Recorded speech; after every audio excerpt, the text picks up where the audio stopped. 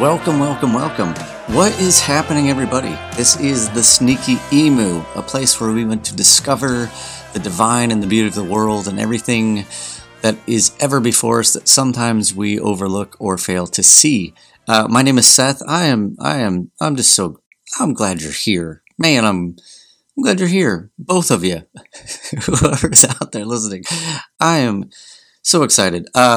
So this is episode number 25, I believe. And we want to call today Bandwagon Fans, The Comfort of Hell, and the Apocalypse. Yeah, how do you like that one?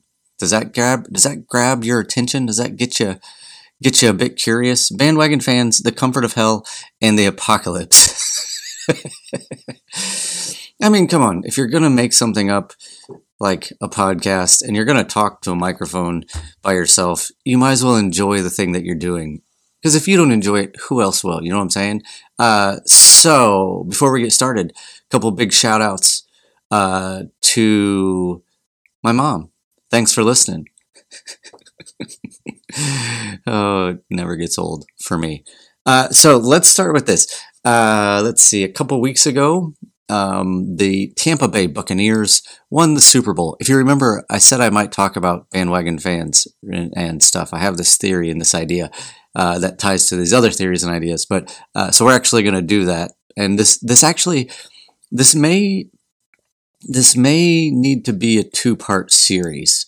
So this we'll call Bandwagon Fans, The Comfort of Hell, and the Apocalypse, Part 1. And then the next episode will be like an expansion upon that. So, stay with me. Okay, so a couple of weeks ago, the Tampa Bay Buccaneers won the Super Bowl, the football champions of the world. They threw the most field goals and kicked the most home runs, and they walked away with a giant, shiny trophy. It's really exciting. Now, if you are not into sports, it's okay, because you still, even on a peripheral, have seen or heard, I'm guessing, and maybe because I'm in Florida and I'm close to Tampa Bay-ish, a couple hours away, I see more of this. But over the weeks leading up to the game and then after the game, during the game, you're seeing on social media all the different posts of people. You're seeing the fans. There's a guy I know that is a big time Bucks fan, and he was showing his excitement for the Bucks because he's been a fan for a really long time, and so he's posting pictures of like his old jerseys that he's had, which is cool. I think it's cool going back like the old school retro uniforms. And then you see people, you see the haters, the people that hate Tom Brady posting about they're just tired of seeing Tom Brady and giving him another chance to win and how the NFL is on his side and all. So there's all this tension surrounding the game and Tom Brady and who's going to win the Super Bowl and give Patrick Mahomes a chance, let the new guy have a chance, forget the old guy, he's had his day. And I'm like, I'm pulling for Tom Brady, if I'm honest. Don't hate me. I'm pulling for Tom Brady. He's 43 years old. This is like his 10th Super Bowl appearance. He's going on like, he won his 7th Super Bowl ring. I mean, it's just absolutely incredible. So I pull for him because even though he's not the underdog, he's kind of the underdog, right? He's one of the greatest players of all time. You've got all these people that just loathe him. I'm pulling for him because I'm like, if that guy can do this again, despite being like hated by so many people, like good for that dude. Good for you, Tom. Anyways, so what I've noticed is after they won the game is that there was a few people, this kind of typically happens, and the Bucks are just the most recent example, so that's why we're using it. But you end up, when you take a team like Tampa Bay and then they win the Super Bowl, they end up getting a lot more fans, right? They sell a lot more jerseys. The Tom Brady jersey is going to sell like hotcakes for the Tampa Bay Bucks. They're going to sell more hats, more stickers, more whatevers, and they're going to make a lot of money off of it. But at the same time, you have a bunch of people, they call this the bandwagon fan, somebody who's just getting on board for that moment, for that thing, because the team is doing well. It's like the It's like when I was growing up, like the Bulls. I was a huge Bull fan because of Michael Jordan and Scottie Pippen and the whole team, Horace Grant, all those guys. But also, guess what? They were like winning a lot. And so it was easy to be a fan of the Bulls because they were winning, and everybody likes a winner. So I myself was a bandwagon fan. You see this all throughout sports. You see this through I don't know, anything really, that once somebody gains a particular amount of success, then a lot more people want to be on their side and support their team. You get it? Yes, absolutely. But I also know that for the true fans, right, there is this distaste, this animosity, maybe this like deep sense of dislike for bandwagon fans. If you remember a while ago, and I don't think I've talked about this, but was it several years ago when the Cubs started doing well? And I don't even know what happened, but I know all of a sudden there was a bunch of new Cubs fans because after so many years of being terrible, they actually did well. So people are buying Cubs hats and all kinds of wonderful stuff. But the people who are like the longtime fans, the people who suffered with the Cubs for many years, the people who suffered with the Tampa Bay Bucks for many years, the people, my extended family, my in-laws are hardcore Dolphin fans, and they are ride or die type people. You know what I'm saying? And so, not that the Dolphins have done well.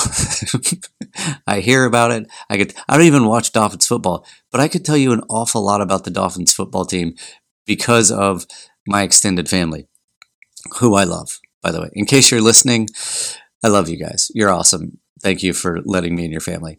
Wink, nudge, thanks. Anyways, so bandwagon fans, the people who have been around with the team, like for many years when they've never done good, when they haven't done well, they seem to get a bit chafed when their team does good, and then all the people who weren't there through the difficult times jump on the bandwagon of their team, which I think is really, really interesting. Okay, like for example, I saw a post after the Super Bowl. It was from a Bucks fan.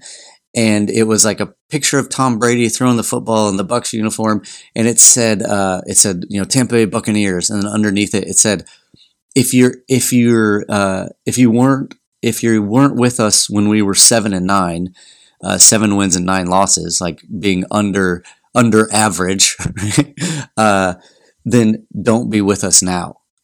Do you see? Like that's a big. You're drawing a line in the sand. So you've been with this team for a long time, and you've experienced the hardship of defeat, the pain of all the losses, the frustration of never making it further into the playoffs, whatever. And so now your team wins. And now you're saying, hey, if you weren't there during the difficult, hard times, then don't get on the bandwagon now. What, to me, the thing that is hysterical to me about this is that don't we always want other people to like our team, right? You root for your team, and you wear the hat, you wear the shirt, and this is beyond the Bucks, obviously. This is everything. You wear the hat, you wear the shirt because you support this team, and you want other people to like your team as well. And then when you come up against somebody who doesn't like your team or roots for another team, you give them a hard time. Like, oh no, that team sucks. They're terrible. Why would you ever like them? You need to, the Bucks are the real deal. The Cubs are, the Browns are the real deal. Whoever. You want people, you're rooting for your team, and you want people to be for your team because you have this belief that your team is the best, even when your team is clearly not the best. And then the irony to me is that when the team does well, and then when the people that were against you are now for you, there's this like wall, this animosity, this barrier towards the people who are now on your side, which is the thing that you wanted from the very beginning. But now you don't want them to be on your side, right? Do you see the irony in the whole thing? You cheer for this team. Be like, I want this team to, you should like my team. My team is the best even when they're not. Well, now my team is the best. Okay, fine. I like your team. No, you can't like my team. You weren't here through the hard times. It just makes me laugh to myself. Like it's this really kind of like, I've also noticed it's like this really it's like a primitive tribal warfare mindset, right? We have our tribe. This is the tribe of the Tampa Bay Buccaneers. This is the tribe of the Kansas City Chiefs. And we believe that our tribe is the best. And we go to war to prove that our tribe is the best. And it becomes this very like, if you're into, I think I mentioned this recently, if you're into or are familiar with the spiral dynamic stuff, it's this very like, it's a very beige, like early stage human development sort of mentality when you get into like tribal warfare. Of course, we do this with church as well. You know, like our church is the best. This is why I go to your church, my church, your church sucks. You should try out my church. Right. And then when people actually start trying out your church and the church gets too big, what do people do? Oh, it's just too big. I don't feel like I know anybody. I need to go somewhere else where I can be known. It's like we have this, adversity, is adversity the right word? I don't know. We have this, we're opposed to people actually joining the thing that we're doing, even though what we want more than anything is for people to acknowledge and validate the thing that we're doing. And then when we do, we're a bit bothered by it. Yeah. So now, the bandwagon, that's my bandwagon theory, that we all want people to be for our team until the team does well. And then when people actually accept us and validate our feelings about our team, we actually put up some barriers or walls and don't want them to be a part of our team. So, the bandwagon fans. Now, when it comes to the Bible and faith and spirituality and church and all these things in the realm of religion and faith or whatever, there's this idea that there's this idea of, I don't know if you call it an idea. There's this picture of hell. Let's talk about hell. Hell in the Bible, and this will have to be like part of the extended conversation next week. When you talk about this idea of hell in the Bible, right? There's this kind of mentality in the church and Christian thinking, and has been a part of thinking for a long time, that when it comes to the Bible, the story of the Bible is really choose Christ, choose God, or suffer the consequences of not choosing Christ and God and burning in hell for all eternity, which raises a whole lot of interesting issues and questions and stuff. For example, when it comes to the picture of hell that most Christians have, that picture isn't really what's found in the Bible. Even the word hell in the Bible isn't. Hell is a word that we've used to translate other words, and in fact, what you see is that there are 4 different words that get translated as hell in the Bible. So there's this word Sheol, which is used to describe the grave or the abode of the dead. This is like where everybody goes. This comes from like this Assyrian Babylonian mythology that when the body dies, the body goes into the grave, into the earth, into the abode of the dead. There's the word Hades, which is Greek. This is the equivalent of the word for Sheol, but in the Greek. This comes out of the Septuagint, which is the Greek version of the Hebrew Bible. But it also has its roots in Greek mythology. It's a reference to like a general place of the dead or the underworld, right? You go to Hades. A lot of the Greek mythology, those stories, you have to, and I'm not super into my Greek mythology, but I remember pictures like you have to cross the river, go into Hades and cross the river Styx, and all that stuff. You have the word Tartarus, which is also a Greek word. This also comes from Greek mythology. This refers to the prison of the Titans. This is actually only used once in the New Testament, 2 Peter chapter 2, verse 4, as a place of punishment and prison for fallen angels. And then the 4th word for hell is the Greek word Gehenna, which is the valley of Hinnom. And there's all kinds of really interesting stuff about this. Located outside of Jerusalem in the Old Testament, this is where the Israelites actually offered child sacrifices to Molech, which was prohibited by the law, prohibited by God, and then became a location synonymous with judgment. And really, it doesn't. It has very little, if anything, to do with the afterlife. So when Jesus in the Gospels is referencing hell, it's almost like it's almost exclusively the word Gehenna, right? It's the Valley of Hinnom. And this points back to these warnings and issues with the people of Israel, talking about the coming destruction of Israel, this idea of judgment. And the idea is that Jesus was borrowing this language, this prophetic language, as a foretelling of the events in AD 70 when Jerusalem, when the temple was destroyed, rather than this like afterlife type of experience.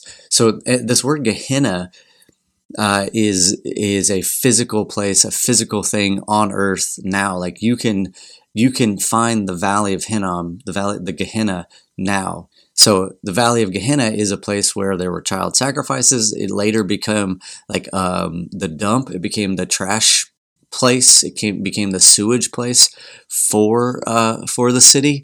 And so when it talks about the weeping and the gnashing of teeth, or there's a reference somewhere to the worms that will never die, like because they keep feasting on the flesh or whatever. Yeah, this is all describing like how things actually were at the time. Okay, now I could keep going into this stuff. It's not really what I want to get into fully today, but I just want you to know that this idea, that this picture of hell that we've been handed, you know, the devil with the pointy pitchfork and the ears and the horns and the like tormenting people for all eternity, like that's not really the picture that is given to us in the Bible. That's not really how Jesus uses it. That's not how most of this, if you actually do some deep study on the language and the uses and the different forms of the words that we have translated into hell, that's not really the picture that we see. Now, I have a lot of other thoughts about that, but for now, let's just go with that. Okay, so there's this concept and idea of hell that's found within the Bible. And it really isn't, and at least in my opinion, and you can disagree, that's okay. It really isn't the picture that most churches and Christians have. Most of the modern concepts of hell and this eternal damnation come from like the Dante stuff, the 7 layers, the 7 rings of hell, right? And what you see in the scriptures that's not really the picture that's portrayed. Now, here's the thing. If our current picture of hell isn't what the Bible really is talking about when it talks about Gehenna, right? It doesn't use the word hell. That's just the word that we've translated all 4 of these other words into. And it doesn't paint the picture of hell that we are typically handed. Then why is it that so many people are adamant about maintaining the concept and the idea of hell? Why is it that I've had many people that have had issues with the things that I say or have left the church because I don't preach enough about hellfire and damnation? Why? Like, and here's the thing. If there's multiple views on this, and if there's multiple, especially if you like get into the deep study of it, if there's multiple ways to think about this, why is it that I would choose the version of hell that actually makes God to be a bit of a monster? Why would I choose a picture of hell that is opposed to the character and nature of God that I believe in, that is love? Why would I choose the version of hell that keeps more and more people out, rather than rethinking or diving into like the actual concepts of hell that we find in the Bible, that is a lot less about keeping people out and a lot more about helping people find their way? Well, here's what I think. I think it actually comes from this idea of we take comfort in the idea of hell. And I think the concept of hell gives us, it's almost like like my son, he's 4 or just turned 5. Did he just turn 5? Yeah, something like that.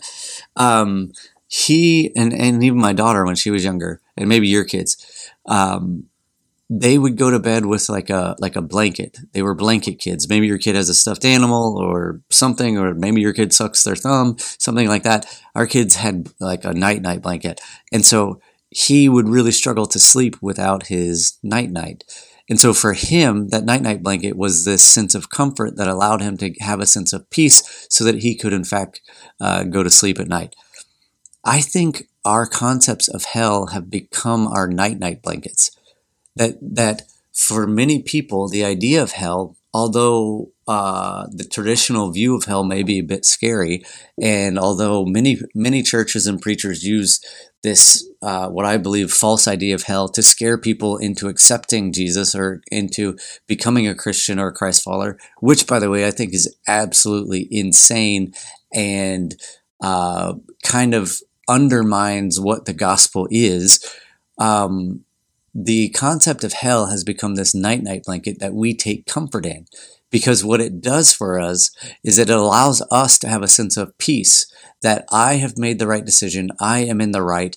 The people that are in the wrong will suffer the consequences and the punishment of not making the decision that I have made, right? It's a way to validate the self and the beliefs in what I think will happen in the afterlife. It's a way to validate how I view the scriptures. And so hell then becomes this night blanket for me, because I know that I will be saved, and the people who are bad people, who do wrong, who are evil, will be punished, and they will be punished forever. So there's this sense of comfort in knowing that I am saved, and those who do not accept my way, which is the right way, will then be punished, which then becomes kind of a bit of a bandwagon theology to some degree, doesn't it? Because here's the thing. If the goal of what most churches seem to preach, and if the goal of Christianity is to go into all the world and make disciples, this whole thing, teach them the truth, make disciples of all nations, then my job is to get as many people on board as I possibly can. I need to rally the troops. I need to bring people to Jesus. I need to baptize people in the name of God. I need to, right, all this stuff. The goal is to make the team as big as possible, to get as many people on your side and rooting for your side as possible. But what it seems like is that when it actually comes down to it, is that we actually don't want those people on our side, right? Maybe in theory. I've had several. You just hear this stuff all the time. We want to win 1,000 souls to Christ before, we want to turn this city over to God. We want all of the greater Orlando area to become Christians and to save the souls of the thousands and thousands of people. Okay. But also, you're the first ones to cut people out. And also, you're the first people to cast judgment. And also, you're the first ones to, have an issue with somebody who is different. So we have this idea that we really want people to be on our side, but I'm not sure that we really want people to be on our side. And then, if somebody who is different comes to the church or comes to want to know and believe in Christ or wants to accept Christ, then we're very skeptical of why are they actually doing it, right? So it comes back to this idea of the bandwagon. The same way that we get upset about people who haven't put in the time when it comes to supporting the team, I think it's the same way many Christians treat new believers or new Christians, right?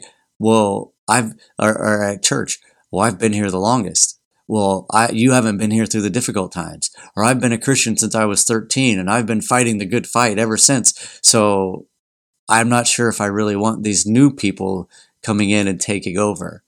So that takes us back to this idea of the comfort of hell, where we're much more okay with this idea because we maintain this bandwagon theology that we're willing and able to have some sort of peace of mind that those who do not choose our team are the ones who will be punished for it, even though we say we want them on our team, but we really don't. We take comfort in this idea that whatever happens to them isn't on us, and they will in fact be punished for their actions and their decisions.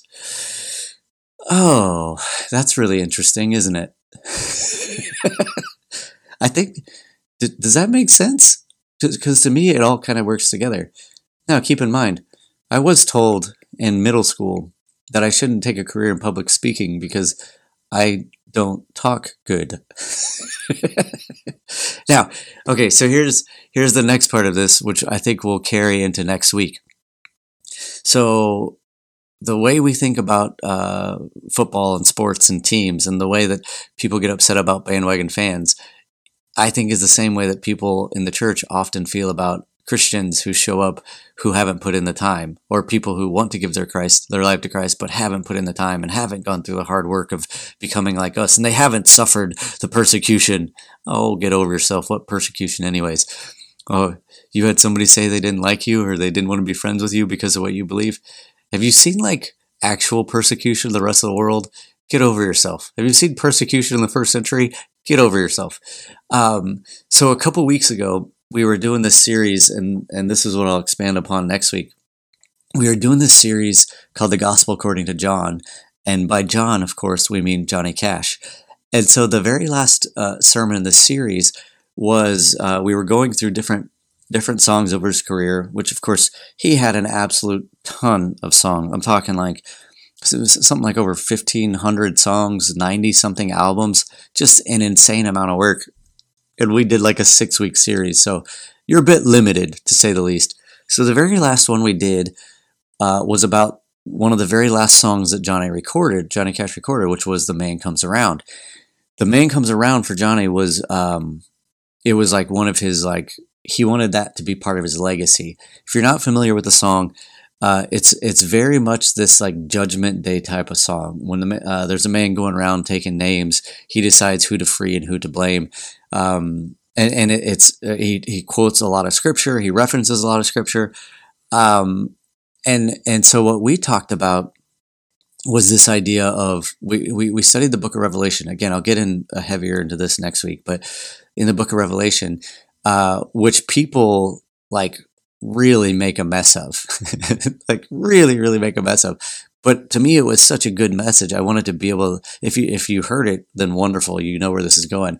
But if you haven't, to me, this was a message worth kind of redoing and retelling through the format of podcasts because it's so incredible. So the book of Revelation, right? The Revelation comes from the Greek word apokalupis, which is where we get the word apocalypse. Which apocalypse, by the way, in the Greek doesn't mean Judgment Day. It doesn't mean like the end of the world, all of that craziness that people often attribute to it. The word apocalypse means to reveal or to make known. And so if you look over the book of Revelation, you know, and I get that there's about 1 billion opinions and ideas about the book of Revelation, and you know, this concept or the idea of the rapture, which isn't a word that's even in the scripture, and actually is coming from a different section, talking about, I think goes back to this idea of when the Son of God, when Jesus comes again, like people will be taken up to meet him in the air, and so there's this idea of the rapture, but actually that doesn't even have anything to do with it. It was actually a picture of how kings used to be greeted by their kingdoms. Like when they went out to battle, they went out to war, or when they left the kingdom and then came back, the people of the village would go out to greet the king and welcome him back to his kingdom. And so this picture of like Christ descending and us going up into the air is more of a picture of us welcoming Christ back to the earth where everything is going to be happening, the restored, the renewed earth. That's a whole different topic. So people have all these different ideas and perceptions about this stuff, or the idea about the 1,000-year reign, when it's going to happen, at what point it's going to happen in this apocalypse and all this stuff. And like, honestly, like for me, it's all a bit drab. It's a bit dull, and people spend a lot of time. There's like kind of two different camps. I think there's the people who just go, it's a bit scary. I don't know what to do with it. I'm not going to mess with it. And then there's the other camp of people on the other side of the spectrum that are like hyper into it and want to dissect everything. In fact, I heard about a guy. I know a guy recently who was telling me he was going to a Bible study, and the whole Bible study was with these like businessmen from around town. and they were doing a study on the book of Revelation, but they were doing it as if the book of Revelation was literal.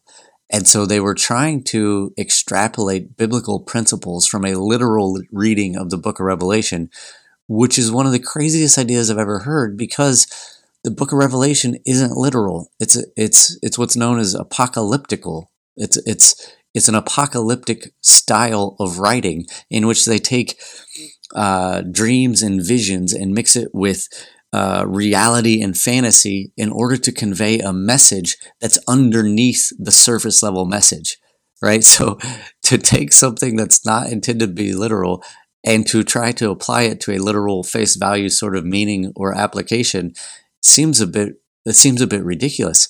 So anyways, I'll get into more of that too.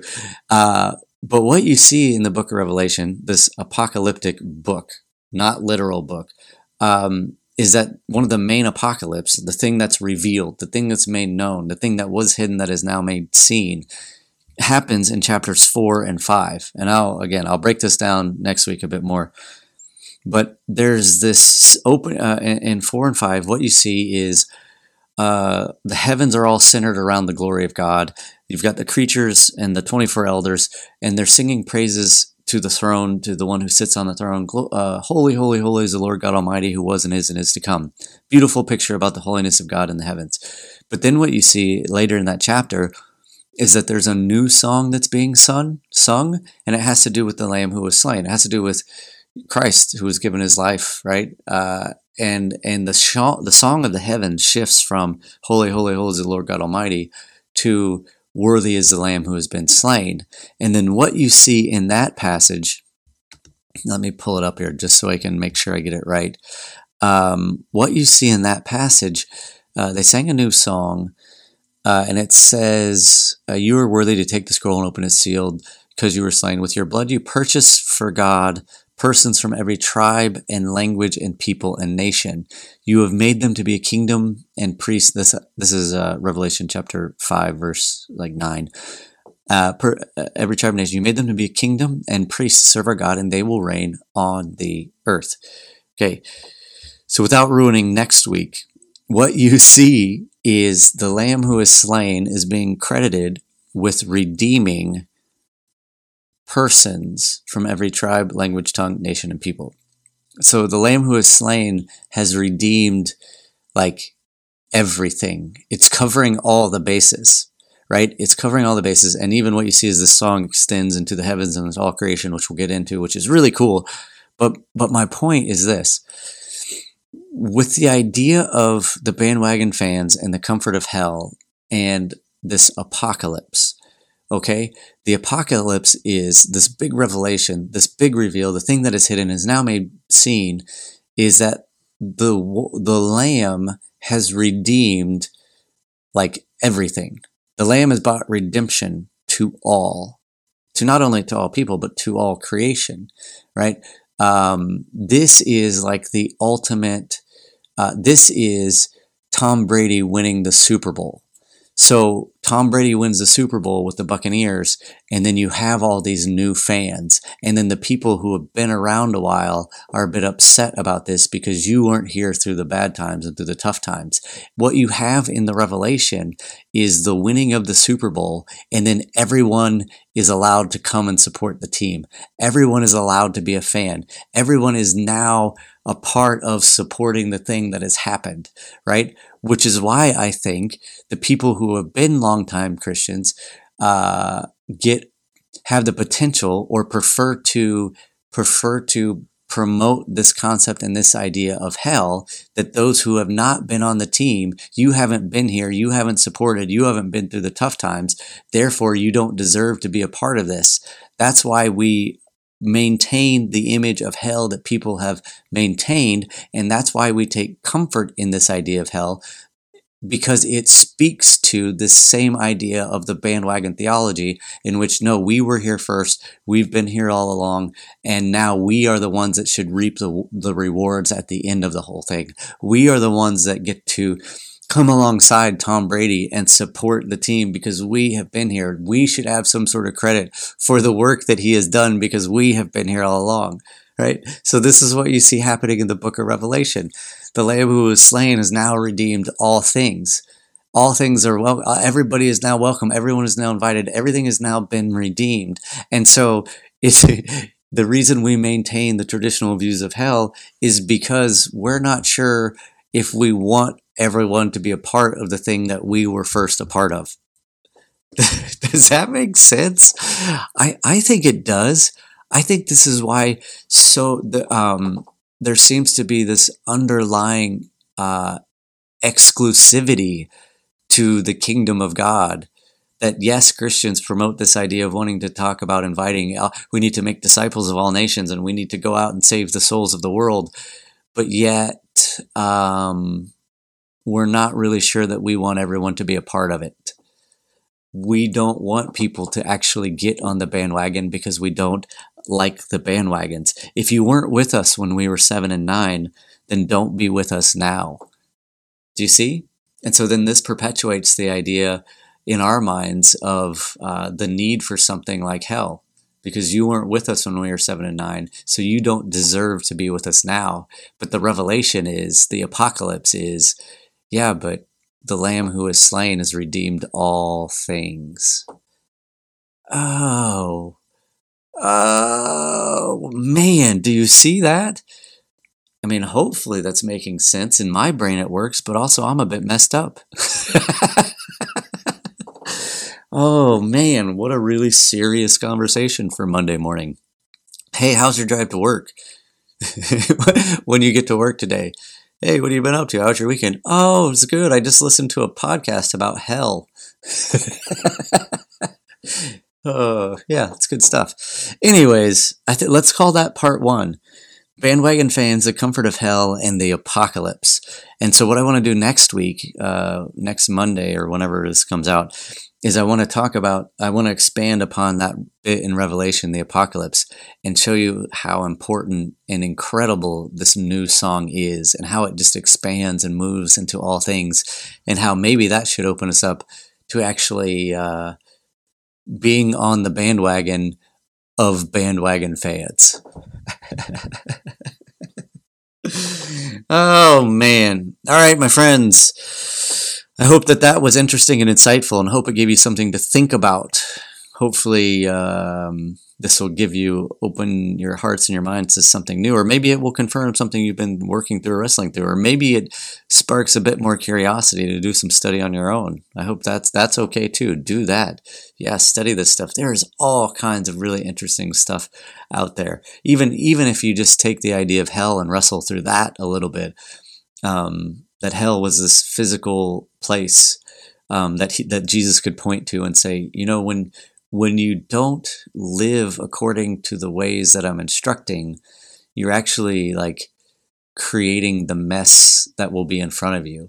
Like maybe the idea of hell, maybe the scary part about hell is that hell is something that we can live in now rather than something that will be some sort of eternal punishment for later, right? And if you look at people's lives, and maybe you've been through some stuff, or maybe you're experiencing some stuff right now. If you've ever been through like a really nasty divorce, if you've ever gone through something that involves the custody of children, and you see how people can treat each other, that's like a living hell. If you've seen any of like the amount of displacement worldwide with refugees and people being taken or forced from their lands because of poverty or war or whatever, that's like a living hell. If you look at the year 2020, that's a living hell. Like if you don't believe in the reality of hell currently after a year like 2020, I don't think you're ever going to get there. Anyways, yeah. Bandwagon fans, the comfort of hell and the apocalypse. There's so much more. I can't wait to talk about this next week and the redemption of all things. It's going to be awesome. Hope that you'll make plans to follow along and share it with your friends. Oh, by the way, hey, tell your friends about this, would you? Because I've been seeing an awful lot about what kind of the traditional, typical American church is up to. And I'm not sure that it's very good. I'm not saying we have it all figured out. But there's just so much garbage and misuse and mistreatment of the Bible that I think is like really, really damaging and hurtful to the teachings of Jesus. And I think so many people have bought into this false idea of Christianity that we have made into the standard of Christianity that I think is actually really, really bad for like us as individuals, for the nation, for like who Jesus is and what he was doing. So maybe share this with your friends, and maybe we can help people along the way, maybe gain some new wisdom and some new insight. Maybe we can help them to see the emu, the giant 6-foot prehistoric bird that's been in the front yard the whole time. All right. Anyways, that's it for now, my friends. This has been the Sneaky Emu episode number 25. I'm sending you all the love and peace in your general direction. May the odds be ever in your favor. May the force be with you. And may God be ever on your side. Talk to you later. Bye. We're here to unlearn teachings of the church and the state.